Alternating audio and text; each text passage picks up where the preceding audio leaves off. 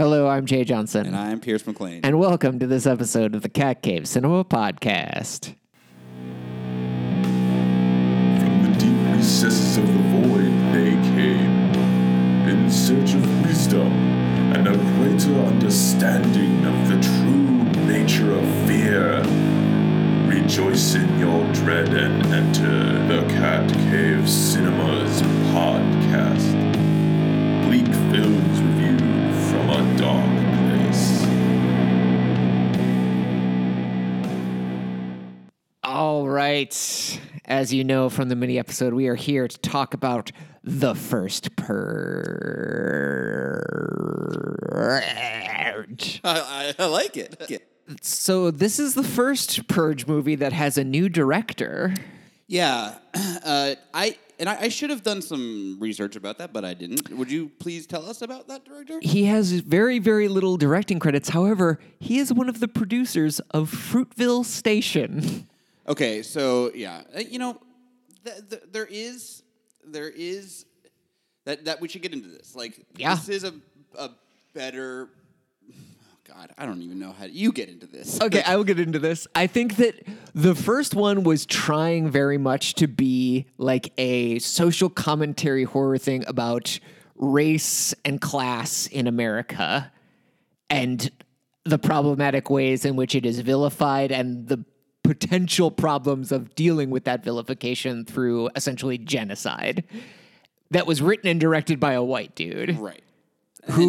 This is still written by a white dude. However, right. It's directed by a person of color who seems to have a little more understanding of the subject matter that he's dealing with. And it comes through in the film. Absolutely. And here is the thing. I'm going to go ahead and guess that the scripts of the Purge movies are a lot more like, and then this bad guy appears and they fight. So I'm going to guess a lot of the dialogue, a lot of the things is being ad-libbed, is being just sort of like thrown together in the moment. Because I refuse to believe that this is a heavily scripted film. And you see, I have mixed feelings about that. To me, I feel like it was something where it probably was heavily scripted and perhaps the wrong people were changing it on set sometimes. And I think the opposite. I think that if anything, I think I can tell the moment, like the opening scene we get with Skeletor, the junkie, that was clearly scripted. I think bad. Perhaps I'm not saying what I mean correctly. Like, I think maybe that the writer and the director had a pretty clear vision for this film together. Like, I think the director doesn't just, especially on such a heavily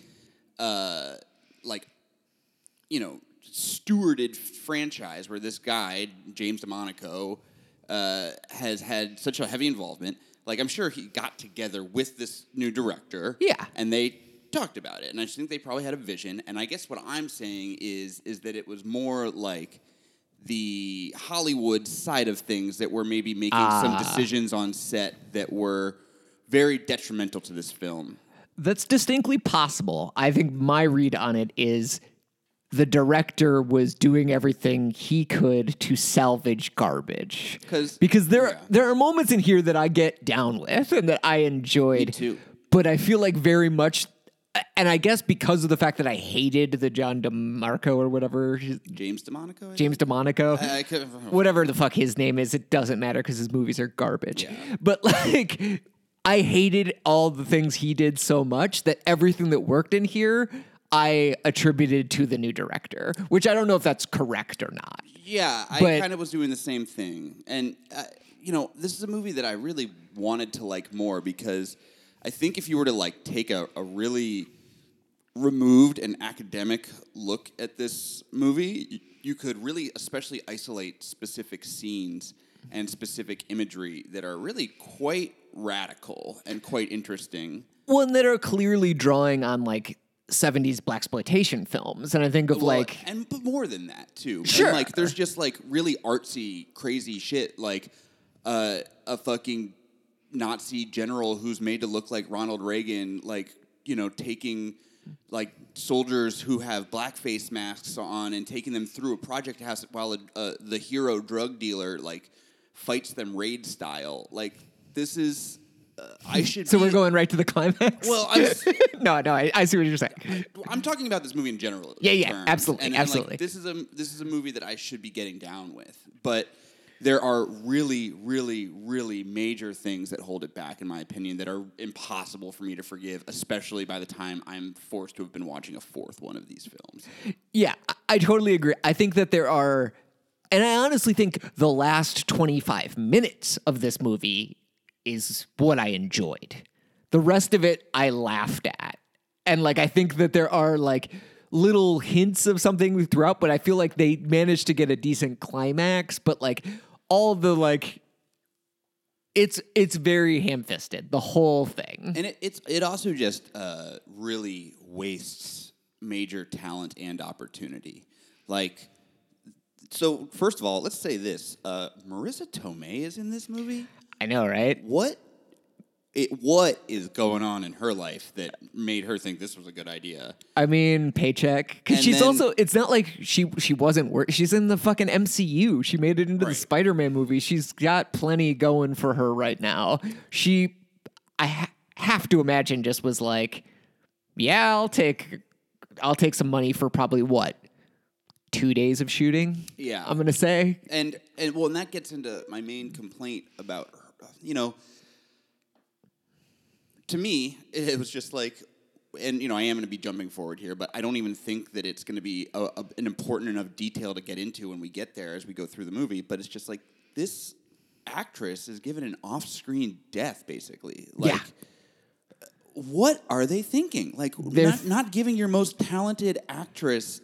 I mean, you think they want to use her in a sequel or something? No, I think she's definitely dead. I think they had her for maybe 2 days.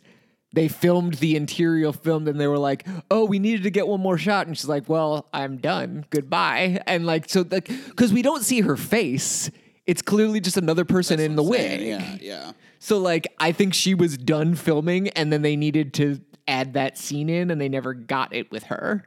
It's an example of just how this movie is more promise than anything else to me, and it just doesn't fulfill that promise over and over and over again for me, at least. Yeah, and I mean, honestly, I think you could have gotten rid of her entire subplot.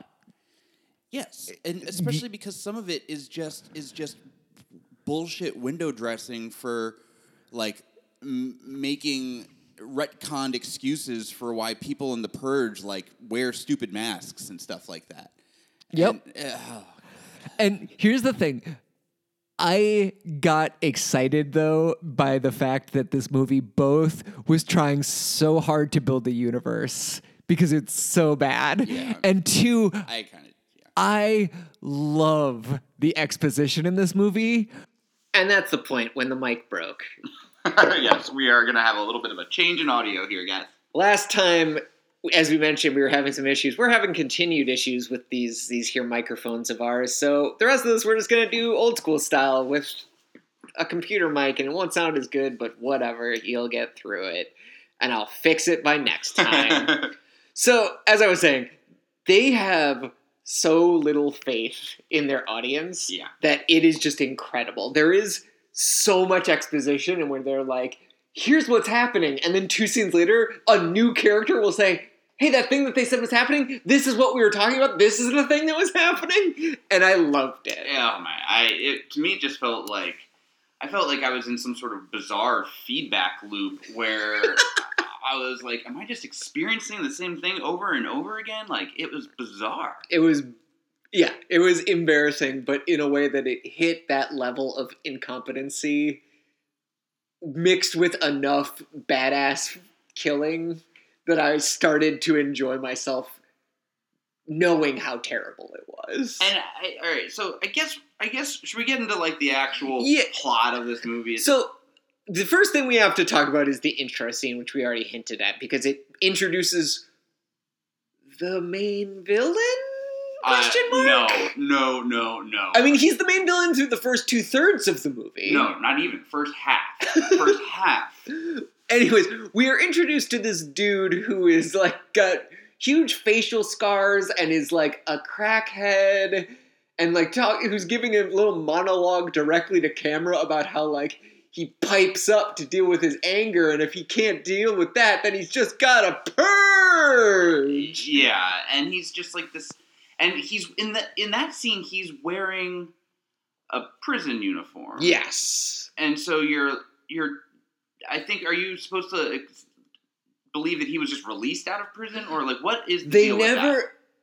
Okay, this is just jumping way ahead. Well, no, I'll say that I have a theory for the alternate story that got cut out. Okay, I do that too. explains why he's there. But you are right.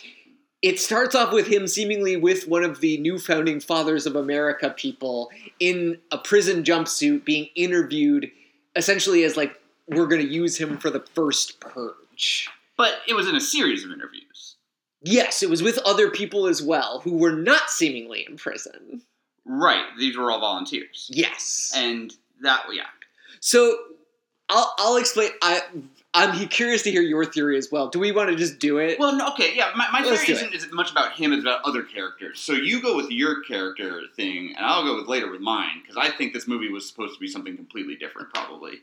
Okay, well, no, I mean, I think let's just get to the thing.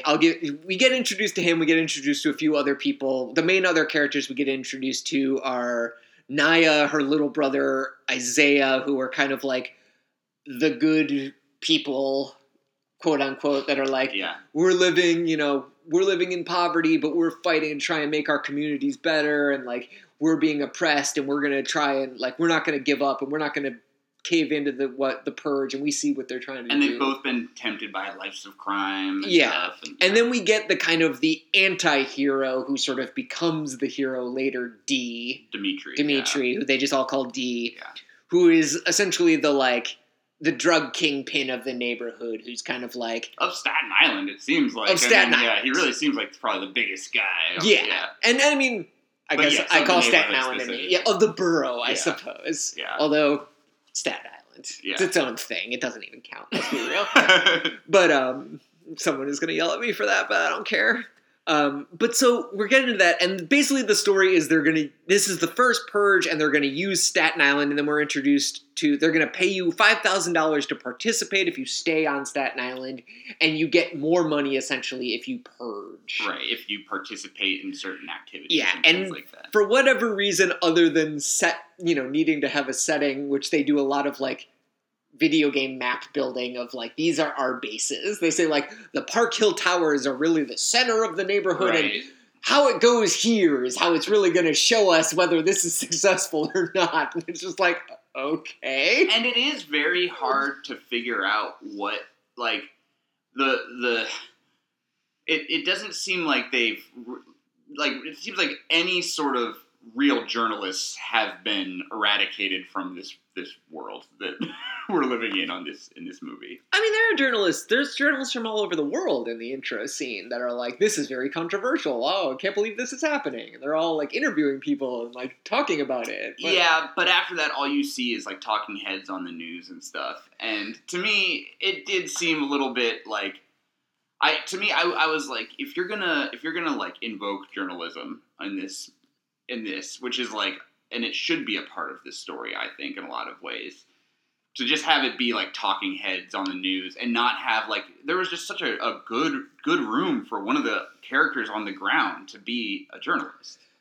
Sure, but that would cut against the whole message of like state-sanctioned propaganda being disseminated through the media. That is like the subtext, quote unquote, of this movie. But the other side of that is the resistance. Sure. And so I just would have liked to have seen a little bit more of a... like guerrilla journalism character put into, it's like... Yeah, or someone like, or one of the characters having their own like podcast or something about like, what's happening on the ground of the purge and like trying to get real information out to the people of the world instead of just like, hanging out. I don't know. It's like sometimes a lot of the resistance in this movie is just like very strange to me, but... Yeah. I mean, I do think it is also, though, I mean, they close all the bridges. It is essentially martial law by a authoritarian government. Like, I think that in some sense I can at least forgive that. Of all the glaring... They're all allowed to use their phones. They're all getting updates like directly on their phones. Sent by the government. We don't know that. I mean, who else has the ability to, like, when the They're first saying, kill of... they say get it out there. Well, And yeah, they mean and- just get it out there to the news. And so here's- it's like getting out to them via social media, I think, on their phones. Oh, I disagree. Because I think when the first kill of the Purge happens, literally every single person at the Purge party gets the exact same video sent to them at I the think you're exact giving same the filmmakers time. too much credit. I took that very much as like an emergency broadcast type of situation. The same way that like fucking everyone got a tweet from fucking Trump. A text from the federal government. I mean, like, I know what you're saying, but I don't know. I didn't think that concept was, at least if that's what they were going for, you got it, and I don't think many other people did. that's fair. And I don't know. I just thought, like, in a world where they're like, they have access to their cell phones, and they have access to, free thought still, and things like that. I just thought that there was, I don't know. It's like, they're trying to lift up the people from, they're trying to make these characters seem like good characters and stuff like that, but they're not given proper due, in my opinion. Like, oh yeah, and just the scenes at the beginning of the thousands of people from the neighborhood going to sign up willingly for the Purge, I don't think that's earned at all. They don't earn the fact that this version of America is so destitute that you would do anything for $5,000 and some food. And you're trying to have your cake and eat it too by uplifting these neighborhoods and saying that these are where that like the people who live in these neighborhoods are the ones who would be willing to go and sign up for the Purge. And I just think like this is where even a new director who has a very strong vision isn't undoing enough of the framework of these shitty movies to make it a viable like premise.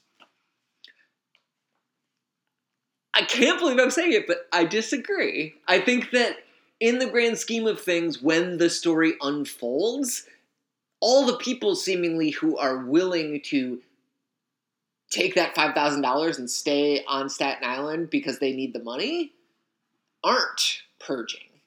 They're taking the money and then they're having parties and they're walking around. So like true, but they only go half in the bag with that concept too because they don't. Oh yeah, but they don't look those old women who are like trying to set up booby traps in the alleys made out of baby dolls while playing Whip It. Like I loved it. I mean, I'm not saying I didn't like it, but I'm saying like I don't think that fits in with what you're saying. Oh, I'm not saying that it makes a cohesive... This is what I'm saying is I think that there are glaring potholes in all of this, but like, so I feel like some of them I'm able to explain through the universe, and I'm willing to do that solely because there are other ones that are unexplainable. I think what it comes down to for me, and like as I was really like trying to dig into what was making me feel so uncomfortable as I was watching this movie, is that it seems to me like through all four of these films, the first priority has always been make the Purge cool and like make the people who are doing the purging look cool. And it's like everything's got to be cool. And by putting that emphasis on cool first, you don't want to give anybody who's making these films the benefit of the doubt. And so it's like this obsession with coolness really takes away the impact of the scariness, in my opinion. And like it takes away by like making it slick and fun to look at. It just makes it so much less impactful and scary and interesting to me. Are these supposed to be scary? Or are they social action?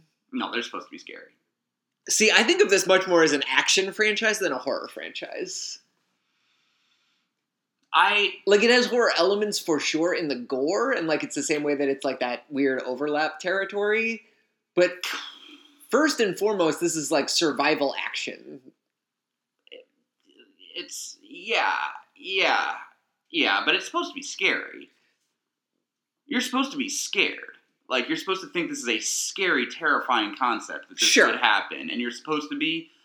And, like, I don't think they're making these movies to like, just make you be like... You're not supposed to get the same thing, the same, like... I guess, like, feedback, like, from these movies as an action movie would give you, in my opinion. I feel like you're supposed to get a very similar feeling and feedback that horror movies usually give you, especially mainstream ones. But... I can see that to some extent. It just also... I guess maybe because it never succeeds, I feel like it's more... it more falls into like a trauma horror movie or like a gore movie or like Ricky O to me, in the sense of I think that this is more meant to be shocking and less actually meant to be scary, other than the occasional jump scare. Yeah, I guess there's just they try to like they do the this is so fucked up it's scary kind of thing more than anything else, like with the guy like with the snare. Wait, I want to talk extensively about that scene, so let's wait till get there. But really quick, Skeletor, we got off track here. Jesus Christ. We're good. This is going to be a clusterfuck, but I think here's what I think. There was a movie in which Skeletor was a main character. Yeah, and had to have been. I think here's how it worked. We get scenes as like it's sort of starting that like we are introduced to Naya and Dee. And Naya is very much like leading protests against the Purge, and Dee is sort of like, I'm not down with this, but I'm not getting involved because like I have my own business, I have my own life to take care of, and like I don't want to, I'm keeping my head down on this, and I'm protecting what's mine. There is a story here in which the new founding fathers of America take Skeletor out of prison, put him in here specifically as both a plant to get the Purge going and also as an assassin to kill Naya. Because later in the movie, we get introduced to him where he comes up to Isaiah. It is weird that he wants anything to do with her. Like that's not really explained. Because when we first meet him after the intro, he runs into Isaiah, who's selling drugs for Dee to try and make money so they can get out of their broken down apartment. At which point I wrote, The Wire, this is not. Yeah, no, The Wire, this is not. But definitely playing on the same things of like, see, look, he's a good kid who's stuck in this horrible situation. He's taking the one option he does to try and escape his situation, blah, blah, blah. Like, drug dealers aren't monsters type of thing. It's trying to send that message ham-fistedly, but trying to send it. No, crackheads are, though.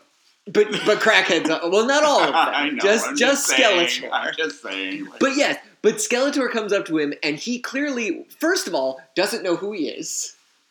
Right. And they have this moment where he's like, you're new here, and you must be, I don't know you, because I know everybody, right. And it's like, you should give me drugs for free, because I'm going to be your best customer. And he's like, who the hell are you, crackhead? Yeah. What are you, Skeletor? Which, right there, he sets up, I'm nicknaming you Skeletor, because I don't know who you are. Yet later in the film, everyone knows who Skeletor is. It's amazing. And Skeletor refers to himself as Skeletor. It's amazing. Yeah. So it's like, wait, so that scene was added when they abandoned Skeletor's main story. Very clearly, yeah. Because later on, when he is hunting him, there's a connection.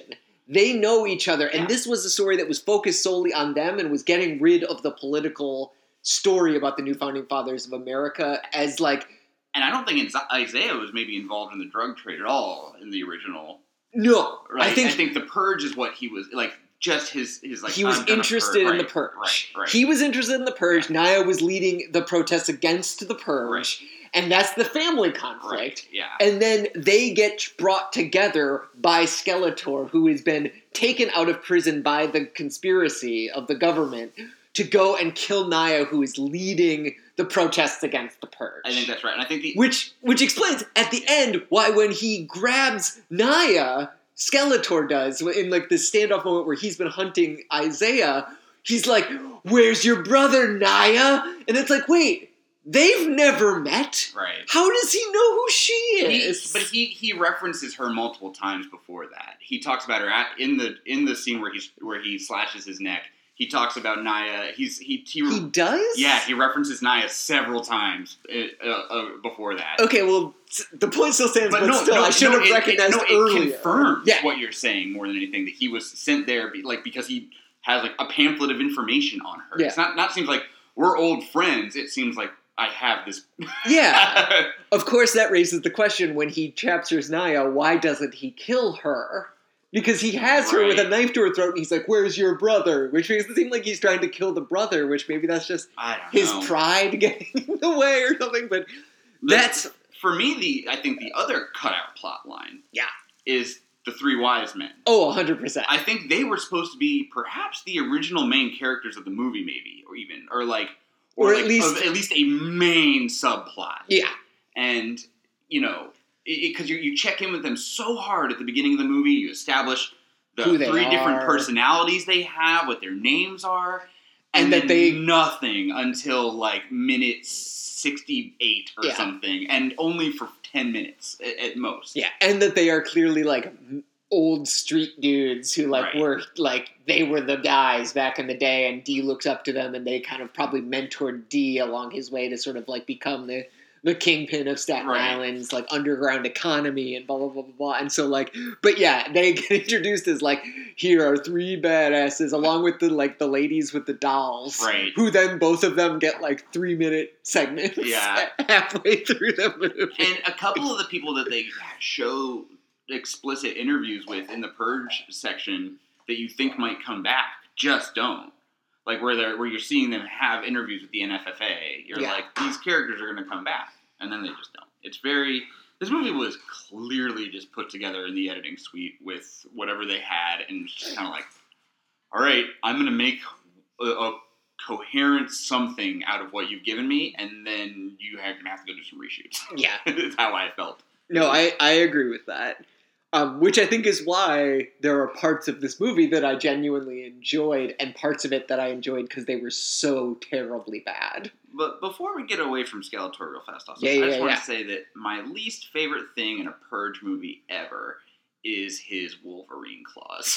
His needle claws. I just despised that. I thought it was so stupid. Oh yeah, especially because we're expected to believe that those hypodermic needles that he has taped to a It's like glove. what a 9-year-old would think is cool or effective.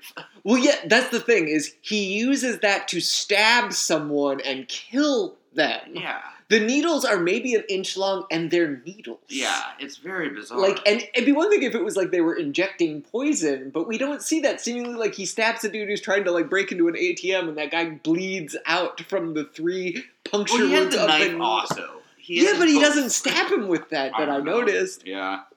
But it's bad. Yeah. It's very bad. But I do, although that does get, God, we're all over. But I just want to talk about Skeletor. But like basically the Purge fucking starts. Which before we get to that, the Purge starts, and I actually want to have a political discussion.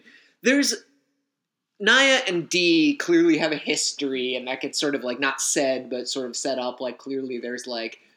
Probably romantic. Probably a romantic past. At the very least, they grew up together, but Right. like it's very clear that it was like we were once together, but like we've gone on different paths, We have and different you're feelings. about yeah, it, like I want to save this neighborhood and like confront the political situation, and you want to, Lift do what's yourself best up. for you, Yeah. and like exploit the situation for your own gain, and be like, it's not my job to fix the world. Right. And so it's like the idealist versus the pragmatist in an oppressive situation type of thing.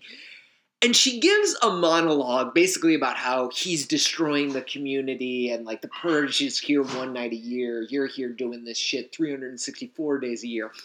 And the whole time I'm like, is this nuanced politics about inner city oppression and choices, or is this just moralistic bullshit?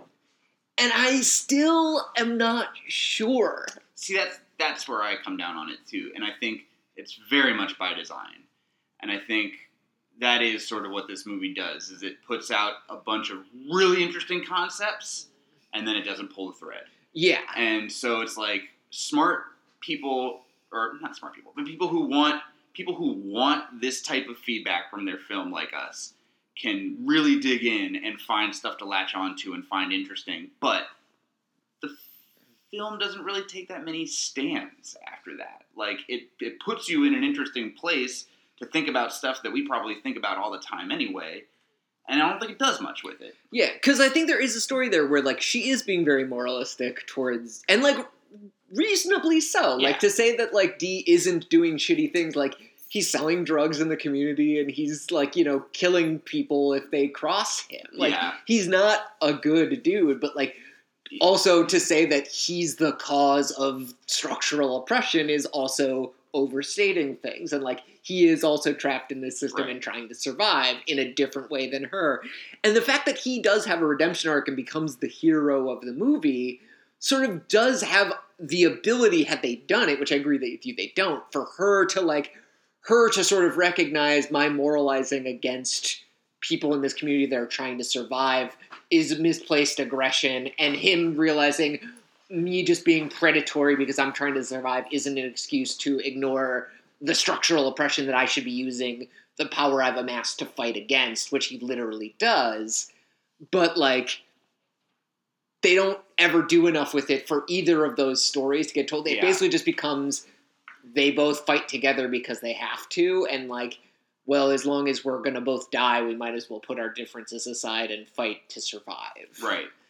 And I guess here's another, just as long as we're just like really diving into the politics, another thing that sort of made it hard for me to get fully on board with this movie is that at some point towards the end of the film, I sort of realized, like, if I had the exact opposite politics as the ones I have, there would still be a lot for me to latch on to in this movie and have fun with. And, like, I kind of realized that towards the end that, like, while, yes, they show a lot of, like, really shitty white people getting slaughtered at the end in a really satisfying way, there's also just so much, like just destruction of black bodies played for entertainment in this movie.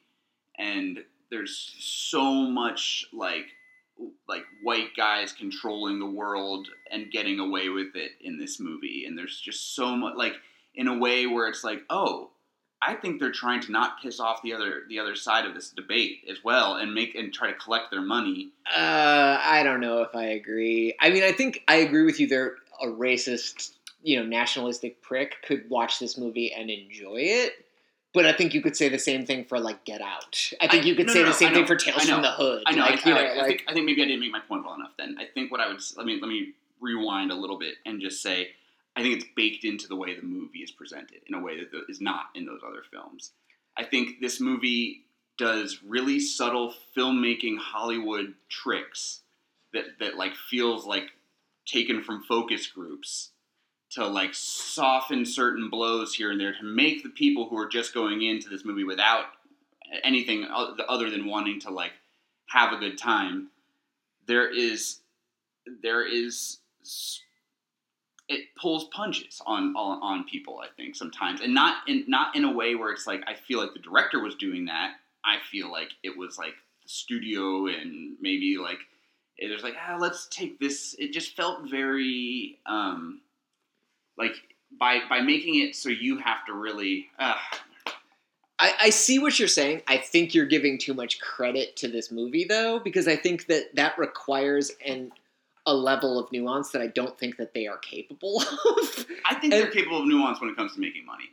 Sure, but I think, like, in the grand scheme of things, like, the only people you could say they take this easy on could be, like, the figure that the alt-right presents themselves to be, of, like, we're not the Klan, we're, like, we're reasonable people that, like, are just, like, we're not racist, we just believe in, like, culture should be available to everyone, and, like, that bullshit of, like, coding things, and, like, they don't expressly address that, specifically because literally the police are just Nazis, and literally the militias are just in KKK robes. So, like, it's so overt that we don't see as much explicit police in this movie. It's so much. I mean, we get government gangs and, like, mercenaries, but we get the literal scene where, like, on a baseball field. No, I know. Like, but even those guys seem like they could be gangs dressed up like police officers to make people see those images and things like that. But sure, but I don't think anyone could watch that scene and see that iconography and not see that they are trying to, not even like that they are making a point to just really, really not subtle. I get it. I'm not saying this is like a white power movie, but I'm saying there are subtle and nuanced things in here that are much harder for me to wrap my head around, like the Marissa Tomei character, and the fact that she is played as a relatively good person. Sure. And which is fucking bonkers. Yeah. And it's disgusting. And it's like, there had to be a white lady in this movie for people to identify with. And the way that they get you to identify with her is just it just lets her off the hook for this insane shit. No, absolutely. That you are right on. 100%. And that is for white audiences. And that is to get their money and make them feel more comfortable while sitting there. Sure. Yeah, they definitely, in that sense, you're absolutely right. There does need to be the token good white person that you can be like, we're not saying all white people are like this. And like, so yes, that is totally there. And I agree with you. And even that brutal NFFA rep that, ends up getting her assassinated, he seems to be, he almost seems a couple times like morally conflicted with what he's doing and like biting his nails and like. I think he's nervous that his plan isn't working. And like, I think he had all the militias as a contingency plan. Oh, yeah. But like, I think in the end he started to worry. He's like, this is going so, cause like basically we get into the purge and like, people aren't purging. Right. Like, that's the thing. And he has to send out these militias because Which is a great concept. Yeah. Because people aren't doing it. Because he's like, you told me. And, like, that's why he's, like, kind of like, oh, shit. Because he's like, I have to go to plan B. And, like, this is a riskier plan. Like, if this could have gone to thing where these fucking poor monsters that I wanted to kill each other, if they would have just done what I thought they would do, I wouldn't have to take any risks. I could have just been like, see, it was all like I said. I think the way the actor who portrayed that guy played him wasn't just a nervous energy. It was like somebody who was doing his job well. And there was just enough in there to let him a little bit more off the hook too, in a weird way. Not off the hook, but just like portray him as normal almost. That's the thing, though. I mean, that could be... I see what you're saying, although you could also read that as, a banality of evil argument, where it's like, he is normal. He is who people elect. He is, like, who runs our government, blah, blah, blah, blah, blah. Like, so, like, in some senses, that could... If I read it that way, that he played off as normal, I think that would have been even more politically interesting. I didn't read him as that. I read him very much as a supervillain. Yeah, I did too. It's just, I guess what I was really trying to grapple with as I was watching this movie is that as I did go into the world and talk to our friends about these Purge movies in the past, it seemed like a lot of the time people were really imprinting their own politics onto these relatively blank slate films that deal with more radical concepts than other mainstream horror movies tend to deal with. And I just am wondering how far that can go. And as I was trying to like critically look at this movie, I was like, I do think I would just really be interested in talking to someone with really different politics in mind about how they feel about these Purge movies and see if they imprint their politics onto them as well. And it's the danger of making these sort of cool movies, I think. And I don't know. I think the coolness of these movies really does not do them any favors sometimes. I think here's the thing about these, though. I would say for 1 less so, but for 2 and 3 certainly, I think that they are white power movies. In all honesty, like I think like those movies like literally are the white savior coming into the ghetto to disarm the dangerous black people and then arm himself to save them. Yeah. I mean, and so like, but this one doesn't have that. Like this one actually, and like I think it's because of the fact that this is the first one directed by a person of color that like doesn't get. And I mean, maybe calling them white power movies is overly is hyperbolic. They are essentially unexamined white racism movies about the white man's burden and white savior complexes. So, like, I'm being hyperbolic. Oh, yeah, but this movie, I think, while it totally fails in a lot of its critique, at least it doesn't fail into strictly saying, like, white people need to save the black people. Right. And but I guess I'm just like, just to continue on a little bit with what I'm saying, it's like, okay, so for example, to me, one of the things that was the most interesting concept is that, as we were saying, once they start purging, all that really happens when you take away the rule of law is that we throw better parties. And we get to come out dressed as furries. Right. And so, well... And that was my favorite. But I think there's actual commentary there. Like, I think that's like... It's like we suppress our natural urges and desires because we live in a society that is controlled by people that want us to suppress those things. And when you take them away, we're more free and we're less oppressed. And like, I love that idea. I love that concept. And I was like, if these movies were actually like, I think interested in tearing into like interesting stuff, then they would spend more time on this. Absolutely. And it's by like switching immediately to having to have Skeletor come into that party and start just stabbing everybody left and right. Hang on. Slow down, because I want to talk about that so much. Then let's get into it. But I'm just saying, like, it just never seems to want to latch on to the right stuff. Oh, absolutely. And I'm not saying that is a failing of the director. And I'm with you. I think this director turned this franchise around in a lot of ways, but that these Purge movies are beyond saving because of these things. I let me reiterate again. I enjoyed watching this movie. It is garbage. Yeah. It is pure fucking garbage. Like, and I enjoyed it in the same way that, like, you know, I enjoyed, like, dumpstered vegan donuts. Yeah. Like, yeah. Where it's like, these fucking garbage donuts were fucking gross and delicious. Yeah. And they're terrible, and I shouldn't be eating them, but I'm gonna.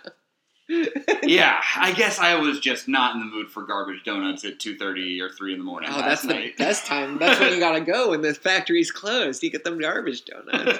R.I.P. the vegan donut dumpster in Chicago. All right, well, let's get into that party then. So, I guess I don't even have a lot to say. I mean, we get well, first, before we do that, I have to say the contacts are garbage. I hated them. Everyone is wearing... Oh, my God. First off, this is in the past. Yeah. I mean, in the Purge franchise I think it's supposed to be like... Yeah, it's our future. Right. By, like, just a couple years. I think. It's our near future, and it's like the semi-near past from the Purge movies. Right. But there is technology in this movie that does not make appearances in any of the other Purge movies. I think it's not semi. I think it's 18 years. It's 18 years. Okay. I think, because that's what I think they said in the third Purge movie, that she was trying to end it after like 18 years of the Purge existing. Okay, so this is a while. This is like almost a generation back. And there have like these like contacts that make your eyes glow and that are also act as recording devices. Yeah. That wild. And like drones following people around with like trackers in their arms. Yeah. That are like, and I'm just like, so I mean, I guess you could say, oh well, the Purge is nationwide, so they can't afford to give everyone contacts anymore. But that technology is beyond anything that anyone had. Because like, if we've got that, and then the Purge happens, people are making future weapons. And not only that, but people are only wearing those contacts when it's convenient for the movie's aesthetic. Oh yeah, 100%. Like, yeah, it's not consistent at all. There's no, they really don't get into which members of the community were going to be more likely to get down with the NFFA than others. Like, it's not for any purpose really, other than the aesthetics. Yeah, and so... The only other thing before we talked about the party and the two ladies arriving at Dee's place, which go as like an intercut action sequence or whatever, is I have to talk about people hunker down because the Purge has started, but it's not. People aren't really purging, and we get Naya hunkered down in the church with like the activists in the community organization, and then we get Dee hunkered down in essentially his like community center for youth / drug mansion, drug mansion, so like it's so sort of weird thing. But we're introduced in the church to the comic relief of the film, Dolores. Yeah, I don't have a lot to say about that character. I just have to say she's giving it her all. She's trying, she's trying. I give so much credit to the actress because like. She is somehow charming, despite the fact that it is like your role is so ridiculous. Like she literally is I think some of her readings are trying to point out how bad the writing is. Perhaps, whatever it is, she manages to like take what is an offensive stereotype role and like make it almost passably enjoyable in like a way where she's like an eccentric. Yeah. Right. Yeah, she somehow polishes that turn to the best of her ability, and she deserves some credit for that because literally she has lines like she sneaks in the church, she sneaks up into the rectory or whatever and finds the priest's stash of alcohol and fills a flask with it. And as she's drinking it, and Naya is like, oh man, you gotta chill, he's gonna see you. And they're kind of like being bad kids in church, despite the fact that she's like a 50-year-old woman or something. Yeah, and she talks about like shitting on herself later. But she literally says, she takes a drink, she's like, ooh, this tastes like old man ass. Yeah. I'm like, oh, you have to specify the type of ass. It was like, oh man. I don't want to get too much deeper into this character. Yeah, but anyways, so that she comes up later, so I just wanted to give her introduction and her little tip of the hat to you gave it your all, lady. I think she was originally maybe not going to make it, and then they reshot it. Like, I think test audiences did not like her dying. Is my guess, because there's a very, and I think Skeletor. My thing with Skeletor is that I think he was going to be reintroduced in a completely different, reintroduced back into the movie in a completely different way originally when they get back to the apartment. Oh, you thought, okay, and because I was like, he's hiding in the closet, like he's clearly hiding in one of her closets, and went back to her apartment after he got stabbed. Oh, see, I thought you were gonna say, because I also thought that was the other weird thing. She's like, oh, Isaiah was bleeding earlier. I thought I got all of it, and it's just like such a clear no, he's in the closet, and he got stabbed earlier. Yeah, 100%. There was that, but then there was also the weird redemption moment for Skeletor. Yes, where suddenly, I think that was just all reshoot. Where they're just we need a convenient way to get them out of this. Yeah, and we need to reintroduce that character back in, and we need to cover our tracks for the storyline where he was working for the NFA. So we'll have him. He's just crazy. So we have him kill NFA mercenary people. But there's that. But anyways, the party. Yeah, my favorite thing of wait. What is happening? This doesn't make any sense. What is the motivation of this?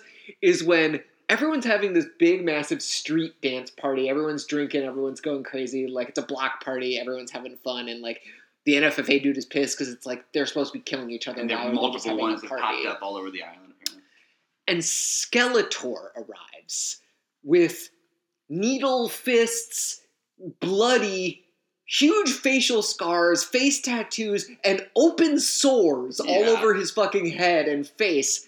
And this sexy lady just starts dancing up on him. Yeah. And I'm like, you are at this party and you looked at that dude covered in blood with open sores all over his face, and you're like, and hypodermic needles coming out of his hands. He's like, that's the guy who I'm gonna get with tonight. Let's do this. And I'm like, wait. Why is she dancing with Skeletor? It was bad. I loved it so much. I was just not enjoying any of this stuff. I wish maybe I had seen this in a better mindset, but all this stuff I was just like, I hate this, we keep moving, god damn it, get me through this. Yeah, the party was also the point where I was like, why is everyone calling him Skeletor? Yeah. That was a throwaway nickname that he gave him because he didn't know his name, and now everyone knows him. I thought maybe they said it I wrote so many things about Skeletor. I was like, Skeletor sucks. Skeletor is unnecessary. I was so bummed out by him. Every time he showed up, I was like, oh, this scene's fucking ruined. 100% accurate that Skeletor sucks and Skeletor is unnecessary. But for some reason, how bad it was just made me laugh every time they did a Skeletor scene. Because I was like, what are they talking about? And that actor is also very much going for it. Oh, yeah, he is. They definitely were never once told him pull it back. Yeah, there's you're being way too human in this scene. You have to act way crazier and less human. Yeah, but so we get that. Skeletor starts killing people at the party. The party pegs out, and at the same time, these two sex workers, girlfriends. It was unclear what their role. They seem to be sex workers. Yeah. Where they're just people who are paid to spend time with him. Sure, they were hanging out with Dee, and they try to kill him, and it turns out we learned that he basically had told his crew that no one's purging, and then there was the insubordinate guy, A, who is I want to purge, and then they beat him up, and we're introduced to Blades in that moment. And it turns out, of course, that guy's out purging, and he paid these people to kill Dee so he could take over the Empire. whatever. Yeah, none of Random that matters. subplot we don't fucking need. And then we get the scene with Isaiah roaming about. We get the old ladies that happened before the party, which we sort of already talked about them. But I do feel the need to point out whoever made the choice to have Whip It be the and not the Devo Whip It. What's the actual name of that song? I wish I could remember, but like the whole scene is it's like a fever dream. Like you feel like you're watching a different movie all of a sudden. Yeah, it's two old ladies with shopping carts full of gasoline and baby dolls and teddy bears singing the "Whip it, baby, gotta whip it right here, whip," and like walking around. And Isaiah encounters them in an alleyway, why he keeps walking through alleys on Purge Night is weird. And they have rigged the whole alley with baby doll bombs. Yeah. Like rigged up with like cell phones and explosives. And I'm like, felt straight out of like Batman the Animated Series. It was so over the top. And all I could think was like, where did these random old ladies both like, they haven't been established as having access to explosives, nor have they been established as having electronics experience. All they say when they're interviewed together by the NFFA at the beginning of the movie is just like, we're always being made fun of in the neighborhood and we're sick of it. Yeah. And seemingly we're to understand that they made all of those bombs. I mean, I guess they could have pre-made those bombs, but they rigged it all up essentially in the first hour of the Purge. And it was just like, what is going on? This is amazing. But we get the cat and mouse warehouse scene. Blah, blah, blah. Skeletor's hunting Isaiah. Naya goes out to save her brother. Mm-hmm. And they meet up at the warehouse. And as she's on her way, we have this scene that is, I think, the worst scene in the movie. Oh, the snare. The snare scene. Which, I will say, this is very obviously a rush job horror movie. And I think some of the reshoots were, and like ADR, was specifically made to be like, oh, we're going to make a Purge scene for the Trump era. Right, yeah. And the scene, which is the height of the lack of subtlety that this movie has, and the need to explain things to your audience, where I want to talk about it, but like literally the scene is Naya gets her leg snared and gets pulled towards the sewer. The sewer. Literally the sewer. And a man pops out who has a baby head on his face. Like his mask is just a baby doll face, so he's a man baby. And it's a toy crying. And it's like a crying baby that literally grabs her by the crotch. Yeah. And then, as if you couldn't figure out what they were referencing, she maces him, and as she's walking away, yells, "Pussy-grabbing motherfucker." Yeah. And I'm like, oh my god. Yeah, I don't know. I guess I did laugh. Like, it did laugh. At this point, I was like, all right, this is, like, funny to me. Like, this part did kind of was like, oh boy. Yeah. Oh, boy. It was so bad that I just, like, burst out. And I saw this movie in the theaters as well. That's right. Yeah, I may have had a different feeling about this movie if I had seen it in theaters. I will say that. If I had seen this with an audience, and I could have experienced it with an audience, I may have been more on board for this shit. Yeah, because that was definitely the moment in the theater where, like, half the theater laughed and half the theater groaned. Right. And that mixed reaction just made me lose my shit. Right. And so it was like, I loved it for the reason of it was just, like, so trying so hard. It reminds me, I think I've made this about the Purge movies before, this analogy, but it reminds me of, like, a small child making a joke. When they accidentally do something funny and then they're like, yeah, because it was this. You get it? And you're like, yes, I understood when you made the joke. That's why I laughed. You don't need to explain it to me. Right, yeah, exactly. But you did, and now it's just awkward for all of us. God, yeah.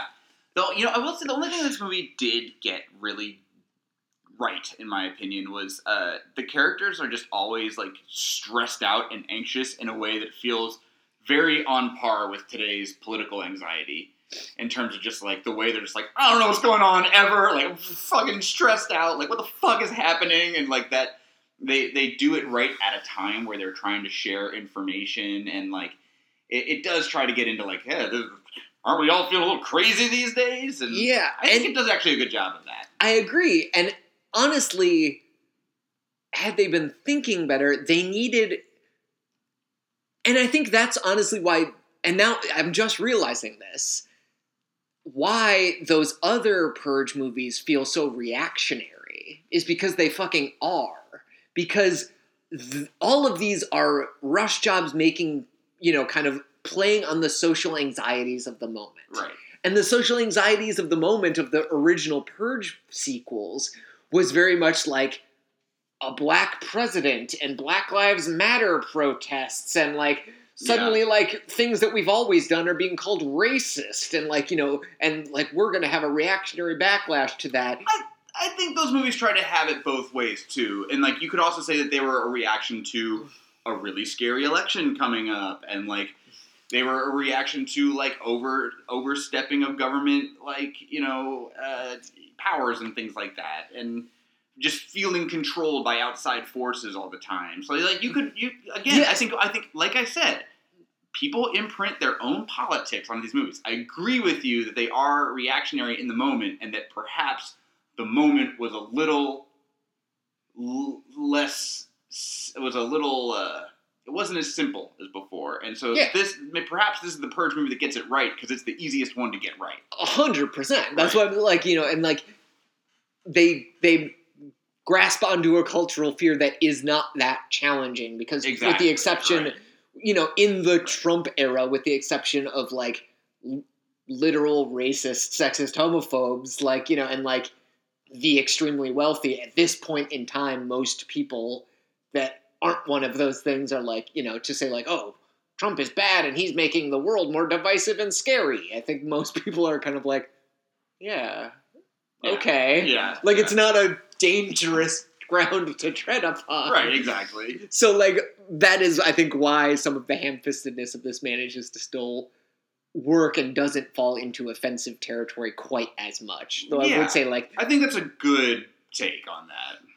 Yeah, but I do think, the fear of government overreach that is being played on in the other movies is much more shit it's not like Obama, there's legitimate critiques of, the continuation of, military interventionism and drone warfare, that the status quo neoliberalism of the Democratic Party that is really just making centrism a good thing, that somehow and the left is a dangerous thing. The things they're playing on is much more Obamacare and death panels and bullshit right wing nonsense. Although I mean, if you're being honest, the insanity that was the Obama era executive orders. Is, 100%. Sure. Obviously, I'm certainly the unilateral decision making of the government. The rise of power of the executive branch did not start with fucking Trump. It didn't start with Obama. It didn't start with Bush. But it has been on a steady uptick with each of the from basically post Watergate, post Reagan onward. Right. It's basically been the executive has been amassing more and more and more power, and that is that is not a partisan issue. That is a literal an issue that crosses party lines and is very much heading towards increased unilateral decision making by the executive. 100%. And so I guess I guess for me, and that's also just where if a good Purge movie was going to happen, there would be a journalist character, and for God's sake, there'd be a fucking queer hero in one of these movies too. I mean, sure, but I'm just saying, or at least a character that reads as such at all. Oh yeah, I mean, these movies, that's the thing. This movie is still really problematic, right? And that's the I'd say the moralism of, and that's I'm pointing to sort of the moralism of and the rewriting of history, because I think the critical reading of the race politics of this movie. The forgiving reason is they're it's a bunch of people, it's a blaxploitation movie in which black people kill white power people. Right. Awesome. The critical reading is this is remythifying the idea of the civil rights movement as a totally peaceful, non-confrontational, church-based movement that doesn't actually challenge you that much versus the dangerous, the dangerous revolutionaries and like, you know, the crime-ridden lumpen proletariat that's going to kill us all. And it's like, that's a bullshit reading of history. Like, both the peaceful protest had a supplementary wing of Black Power, and the peaceful protest of like the civil rights era, despite very much being a church-based movement, was not non-challenging and was not non-confrontational. And like, so like to have it be sort of sanitized in that way as like this, just like a moral, upstanding respectability politics, moralism, like. For me, I get much more like ups. Like, I guess that's a deeper reading than I had gone down with, and like I'm glad you did that. But for me, one of the other things that's so insidious about this movie is just the visual language of it. And to me, the visual language it feels exploitative sometimes, and it doesn't. But not. And I mean that word literally, and not artistically. And though, harken back, exploitation films were often both. I get that, but that's just not what this is. Like, I don't think that's a fair thing to put in this movie, or put on this movie, and like a fair world to put it in, really, because it doesn't go far enough with any of it to really be earned, in my opinion. Sure. And the visual language in general is just. It's all these movies just peddle easy answers and absolutely and simplicity, and absolutely. I guess by the fourth time around, it's just like exhausting more than anything to me. Yeah, there's no nuance in this movie. Yeah, like everything that is nuanced is like shit that you have to project. Right, and I do. It just seemed like too freeform, too collaborative, and not enough of the point of view of the person who was clearly trying to take control of this franchise a little bit. Yeah. So this is the point where we get the influx of the mercenaries. Like, people aren't purging. Marissa Tomei is like, where did all these gangs come from? And we learned that the NFFA has sent in, mercenary armies essentially to kill off all the poor people because... Which is another thing, is that they are just, like, they're dressed up like the Klan, but it isn't the Klan that actually comes in and does these things. Which is interesting. I'm not pointing that out for a bad reason necessarily. I'm just saying, in this movie, it is like European mercenaries dressed as the Ku Klux Klan and as like weird generals and stuff like that are like for hire, and it is that part of it is interesting. Yeah, although I do think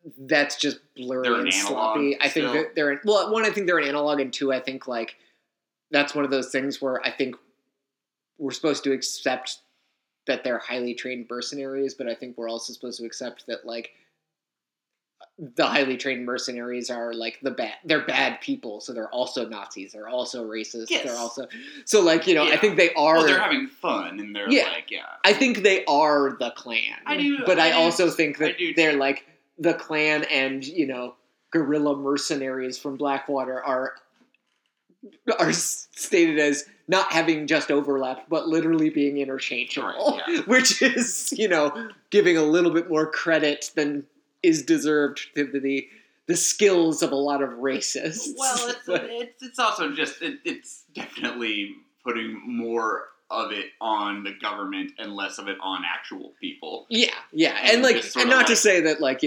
mercenary armies aren't made up of like, not to say that infiltration of white power into the army, into police, into all that thing, that's a legit 100% thing that happens that can be commented on. I don't think this movie is trying very hard to comment on it. No. Yeah. So like, I again just think that they're supposed to be like, yeah, bad people are mercenaries, and because they're bad, they're racist. So there we go. We're done. Right. Story told. Yeah, and I mean that is pretty much where the movie ends too. Like I'm trying to think of like other major big plot points. It's all just them running to the apartment after this, basically, right? Yeah, we get a bunch of montages, basically. We get, like, the KK... We get the intercut scene between the KKK gang and the police gang killing a bunch of people. Oh, with like, that America the Beautiful with America interlude, the Beautiful playing. Which, I hated that so see, much. there's a part of me that I was like, I wrote, there is no subtlety, but I kind of love this in a weird way, just because it's like so ham-fisted. My problem wasn't that they did it, is that it was like a 4-second clip of a song. And like every time they use music in this movie, it just felt like I was like, "Oh, have you heard a song before? Like, do you understand what the purpose of music is?" Like, I mean, maybe that's just didn't feel integrated well at all. Aren't you allowed to use like a certain amount of snippet without paying royalties? That song's probably fair use, is it? Maybe, I don't know. I would guess it is, but I don't know. Maybe they were just like using songs up to the point. Although they have a fucking Kendrick Lamar song, they have money, they have a budget, they could get whatever they want, But yeah, not much happens. They all run to, the NFFA dude admits everything to Marissa Tomei after she becomes suspicious and then kills her. They have a bunch of Your country will montages. remember you as a hero. Yeah, they make it to the high-rise projects. And I like, we haven't mentioned one of the other characters. oh yes, who has my favorite line of the movie. Okay, I'm curious. Okay. 7 on 7, is that what we're talking about? 7? Oh no, I was talking about the character actor mom and her daughter. Oh, she's great. Yeah, she was on Dexter. Yeah, she's on like 8 billion TV I guess shows. that's where I remember her Yeah. a lot from. But I was also going to say, like, the side character of Dee's right-hand man, 7. Yeah. He's like one of those characters who just, like, conveniently had been in the army so he can, like, talk about all this stuff and in a way that's intelligent.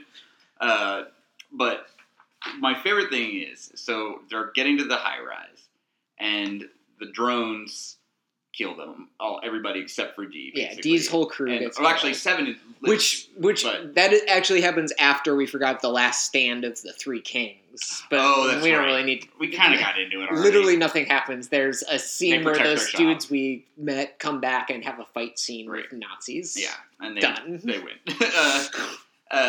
But my favorite thing is, like, he's having this, like, intense moment with them where he's, like, shot up and he's, like, on the car and he's just, like, trying to, like, tell him, like, you gotta go protect the neighbor, you gotta protect the tower.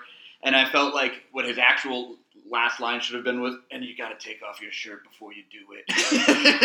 Because then Dimitri just, like, rips off his shirt and all of a sudden this hot man is just like, I must, like, put these guns on in the sexiest way possible. And I was like, all right, this movie's getting hot. Yeah. And that is when, I will say, that's like when the movie starts to get good for me. And I pause it, I'm This like, is the best part of the movie. Yeah. From here on out, I was like, okay. yeah, and it's only like a fine. funny thing where I looked and I'm just like, oh, the movie's finally got good now that we're an hour and 20 minutes in and we got 25 minutes I left. think there was like 14 minutes left Yeah. at this point. But no, my favorite character moment in line that is similar is when they get back, when there's that cruise coming, this is where they're converging on the high Right. rise. So there's that half of it, and then we have the other half where Naya, Isaiah, and then the 2 people they found still alive at the church that we met earlier, the like family get there, and they get back in, and this is where we get the blood on the floor moment that Mhm. you're rightfully pointing out is a Skeletor's in the closet moment that got cut.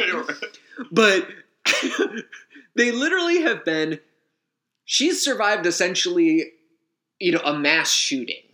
Yes. Like, Mhm. she was in a church and men came in clan robes and murdered all of her friends. Yeah, it's all And now very- she has made her way back home through a landscape of people trying to kill them and dead bodies all around them. There's blood on the floor, and she goes, oh, what's that? And she's like, oh, Isaiah cut himself earlier. I thought I cleaned it all up, but it's probably that. And she instantly goes, oh, okay. I'm sorry about my paranoia. Yeah. We're like, wait. Paranoia? You're in a war zone. You are literally, people are literally trying to kill you right now. You are not being paranoid. Why are you calling it that? And then she gives the whole fucking speech of, I'm worried about this country. I know. I'm worried about our future. About my daughter. Everything's so scary. And I'm just like, oh my God, do you really think people couldn't make that connection on their own? It is wild. You have this little faith in the viewing audience that they're going to be like, oh, this is talking about America now. And then I guess the only thing I'll say about the ending sequences is just that, like, it is what you were saying with, like, this woman saw a bunch of dudes dressed in clan robes come in and shoot up a church. It's like some of this stuff is just, it's like way too bleak, ugly, and confrontational to be handled this stylishly sometimes. And I'm just not convinced that it is a sound thing. You know, I'm like, I don't know if this is okay. I mean, 100% having a literal fetish Nazi leading a death squad of mercenaries in blackface is a bold choice that goes very far beyond good taste. I guess I'm just saying, can you imagine if the imagery from this movie was basically the same, but it was all handled more seriously? And I feel like we get a glimpse of it when he's choking out that soldier, which is super satisfying. And I think the only legitimately powerful moment in the film where I don't know if I go quite that far, but I see what you're saying. No, I would because because of the way it's shot and because they drop all the pretense of this being a fun movie and they force you to just sit there with that guy's hands around his throat, just choking the life out of him, and you're just staring at that crazy blackface mask, and then he fucking rips it off and that blonde hair and face. It's that is done well. Yeah. And, from a visual language perspective, that moment is powerful, and in a different movie, it could have I think the entire film could have played off. I guess that's what I'm so pissed about, is that a good Purge movie exists. A really, really good Purge movie is possible. We're just never going to get it. Yeah, I think I stopped being pissed about that a while ago, just because I stopped believing a good Purge movie was possible at 2.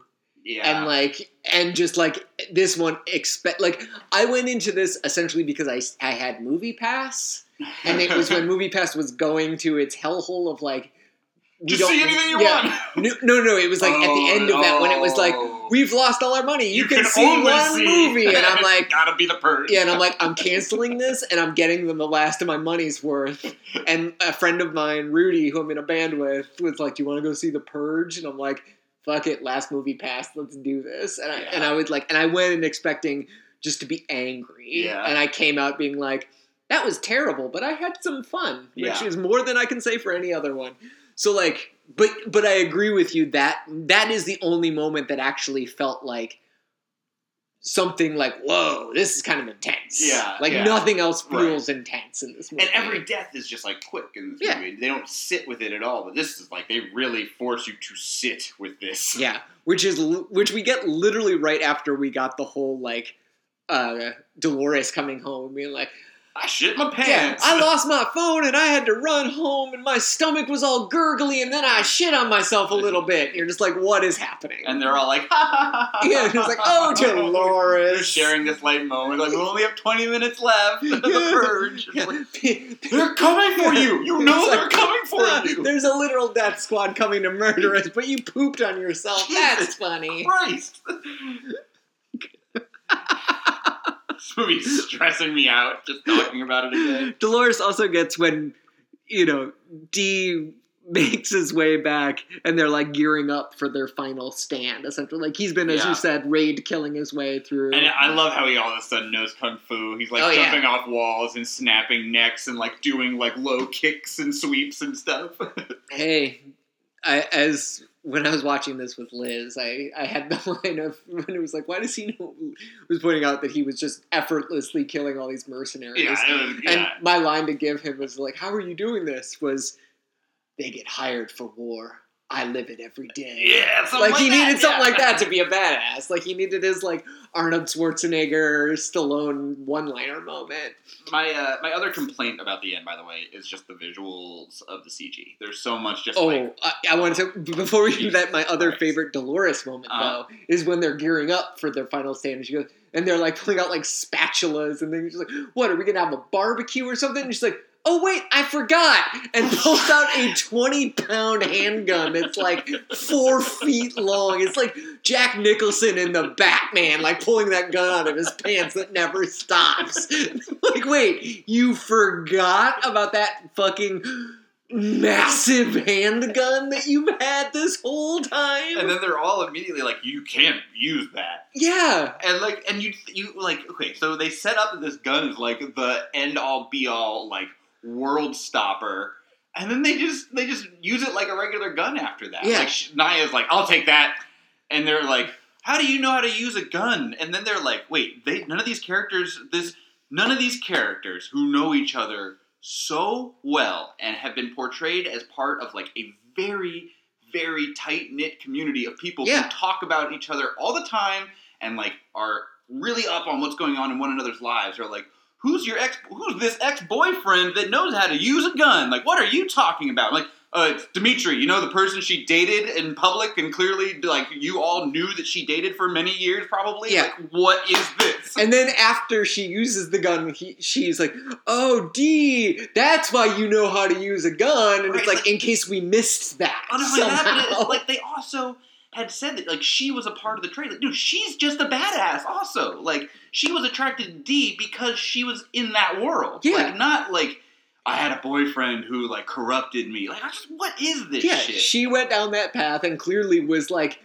She chose to leave it. It's all so muddled. It's just all so muddled at the end here. Well, and also, like, clearly, based on the respect he has for her still and the fact that she is clearly also a community leader, just of the different segments of the community, like, they very much... I mean, I think... probably what they were attempting to be is like have them be the Malcolm X and the Martin Luther King figures, but they do a bad job of it. But I think that's what they were supposed to be at a certain stage of like these two people who have different divergent paths that maybe like one's a little too moralistic and high-minded and one's a little too aggressive and and pragmatic and willing to like bend the rules, but really they have a deep respect and love for each other. But like, And like, I just don't. How is that a trope that we're still dealing with so much too? Like it's a trope that's been debunked historically between those two figures to begin with, and then to like just constantly apply it metaphorically to films that have black characters in it for the rest of history is just very frustrating to watch over and over and over and over again. Yeah, and that's where I'm like, I don't think the director did that shit. Like, I think James wrote that shit in there. Yeah, I mean, you're probably correct on that. And so, yeah, I don't know. But CG. But yeah, we get the CG explosion, which again... There's also just so much blood spurts of CG gunshots and stuff. Yeah, I don't mind that much. Like, it's not great, but it's fine. But, like, the explosion bugged the fuck out of me. The fake blood splatter on the lens. Oh, my God. I was just like, this is, like... I was like, okay, I love that filmmakers are finally starting to realize that some of the most interesting new filmmakers are fucking video game designers, but that doesn't mean you have to make your action scenes look like Resident Evil 7 just because you like playing Resident Evil 7. It's so fucking stupid. How'd you feel about all the lens flares? I'm just like, hey, fucking man. My CG thing that I hated was when they kill everyone with the explode, where I guess they pulled that giant pack of C4 explosive off of one of the dead guys. Yeah. Which, where, why, how, none of that made sense. But okay, you've got this explosive now. And they throw it. And I love that they throw it and he misses twice when shooting. It's like, you just like killed literally an entire mercenary death squad. I believe that you can shoot the thing. Why did you make him miss? Like, that was unnecessary. But but when he shoots it, the explosion goes and a fireball engulfs and kills Skeletor, who is returned to be the hero, I guess? The agent of chaos. Yeah, and all the Nazi death squad people, and like they have to do a slow motion leap out of the way of the fireball, and the explosion expands outward and then implodes back into itself. Contracts. It's very... And everything is still standing. It's very bizarre. Like, the only thing that there's seemingly... like CG singe. There's some singe on a mattress. Right. But, like, it didn't even knock the wall down that it exploded next to. Yeah, yeah. And I'm like, wait. As Dolores is leaving the apartment, you do see that it's, like, pretty fucked up. But you're right. Like, the way they portray the actual explosion is just exactly what you're describing. Yeah, I mean, that would have at the very least blown out the side, that entire floor, that wall. Like, a bomb going off in a building will not just make a fireball that then goes out instantly. it's what it is that ever since Die Hard, C4 has just had magical properties in all of film, and I don't know. This is another thing where it's being a professional wrestling fan. C4 is something that has been used many times in Japan, especially, to have rings, usually made out of barbed wire, explode when wrestlers hit them, and they're just like these very loud booms and puffs of white smoke come out, and like the flame is contained to a very small place. And so it's just like so funny that C4 is just like this magical movie thing that has just had taken on a life of its own over the years.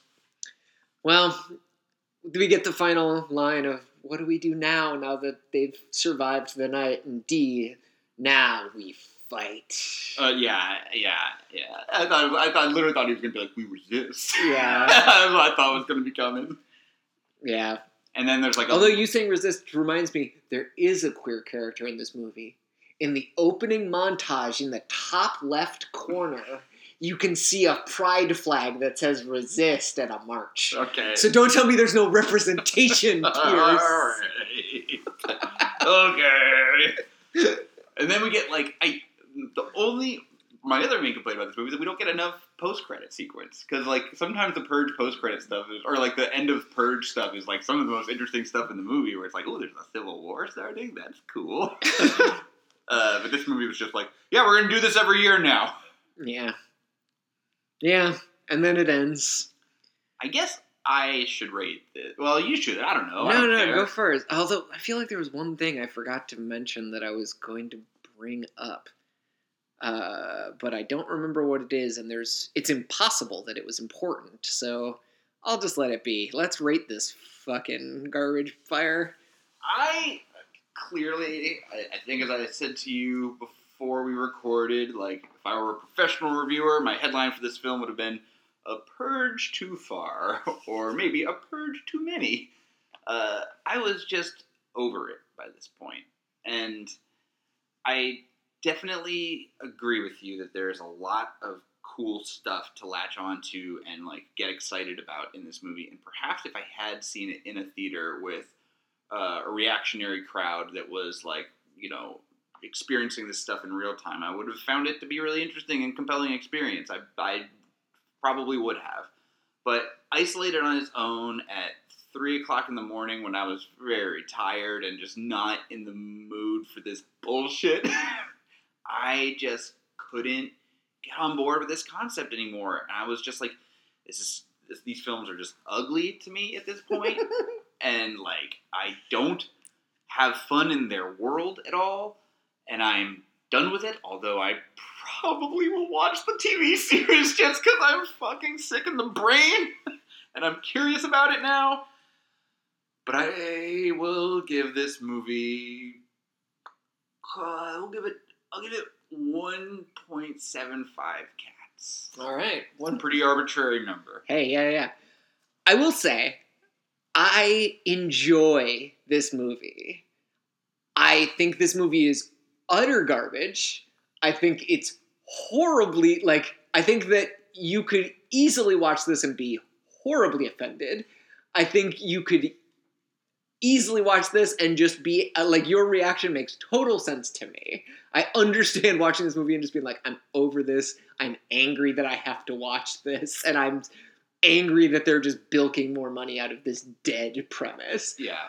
But because for me, I have yet to enjoy anything about the Purge franchise, my expectations were so low that the fact that it was bad enough to make me laugh at times, and the fact that there were a few moments that I was like, that was actually kind of badass, I'll admit it, made me have fun watching it. So if I'm talking about, how good is this movie, if we're rating on, the movie itself as a piece of art, this is a one-cat film at best.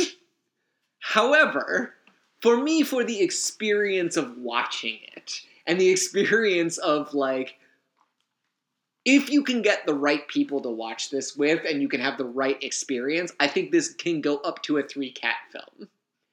Solely based on the experience of making fun of it with your friends. If you are someone who likes So Bad It's Good movies, I think this movie has enough ridiculous fun and enough ridiculous failure that you can find ways to laugh at it with your friends. Other than that, this movie is worthless and should be like, it should be the last Purge film. They have to stop making these. They won't. They should. And I think that any of the social commentary that worked was accidental at best or was totally responsible of the director who, like, clearly if he's producing Fruitvale Station has at least some knowledge of how this shit functions. Some artistic integrity. Some artistic integrity and some, something. And he managed to, like, it almost feels like I'll take one for the team and attach myself to this fucking shit so that maybe at least it's less racist this time. Like, that's the best I could say for why he would want to direct this, because he's like, I can't let DeMarco or DiMaggio or whatever his fucking name is, I can't let him make another white savior movie. So I'm going to step in here so at least I can put my foot down and, like, direct it in a way that the white people aren't the pure saviors and the black people aren't pure victims. And maybe that's the movie Marissa Tomei signed on for. Maybe. Maybe she was supposed to end up being one of the main heroes of the film. And that's a possibility too, which is a weird thing to think about. Yeah. Yeah, I guess that's true. I'd love to know more about the making of this film. That's actually true. There could be a movie in which Dee is not the hero at all, and the bad guy is just, oh man, that's the other movie, where the bad guy is literally Skeletor hired by the New Founding Fathers of America, and she is the pure scientist who genuinely thought, like, she's the Oppenheimer that's like unleashed the atom bomb and thought, oh, I think this is going to work, and this could actually save society, and then she realizes, oh god, they're manipulating this to wage a genocidal campaign, which is what I set up for, and they have this guy on the inside, this crazy man who's killing people, and she goes in and somehow manages to stop it and saves them and blows the whistle.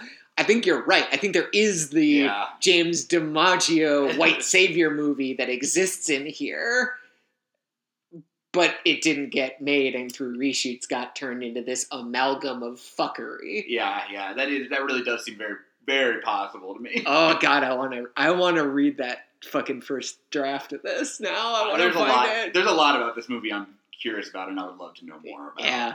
All right. Well, that's our investigative homework. We'll try to break into. We'll wait till crime is legal, and then we'll break into that dude's house and steal all his treatments for the Purge movies. And then we'll tell you all about it next time we do a Purge movie or TV show on this podcast. Which hopefully... Sure we will. Which we will, but hopefully won't be for a while. Yeah. I need a break. Oh, we all need a break. I also love that this is one of our longest episodes. I know. Wow, we're really clocking in deep here. All right, well, that's just... Now that our Purge episode is longer than the Purge franchise itself, we have purged ourselves. So with that in mind, I'm Jay Johnson. And I'm Pierce McLean. Thanks for listening.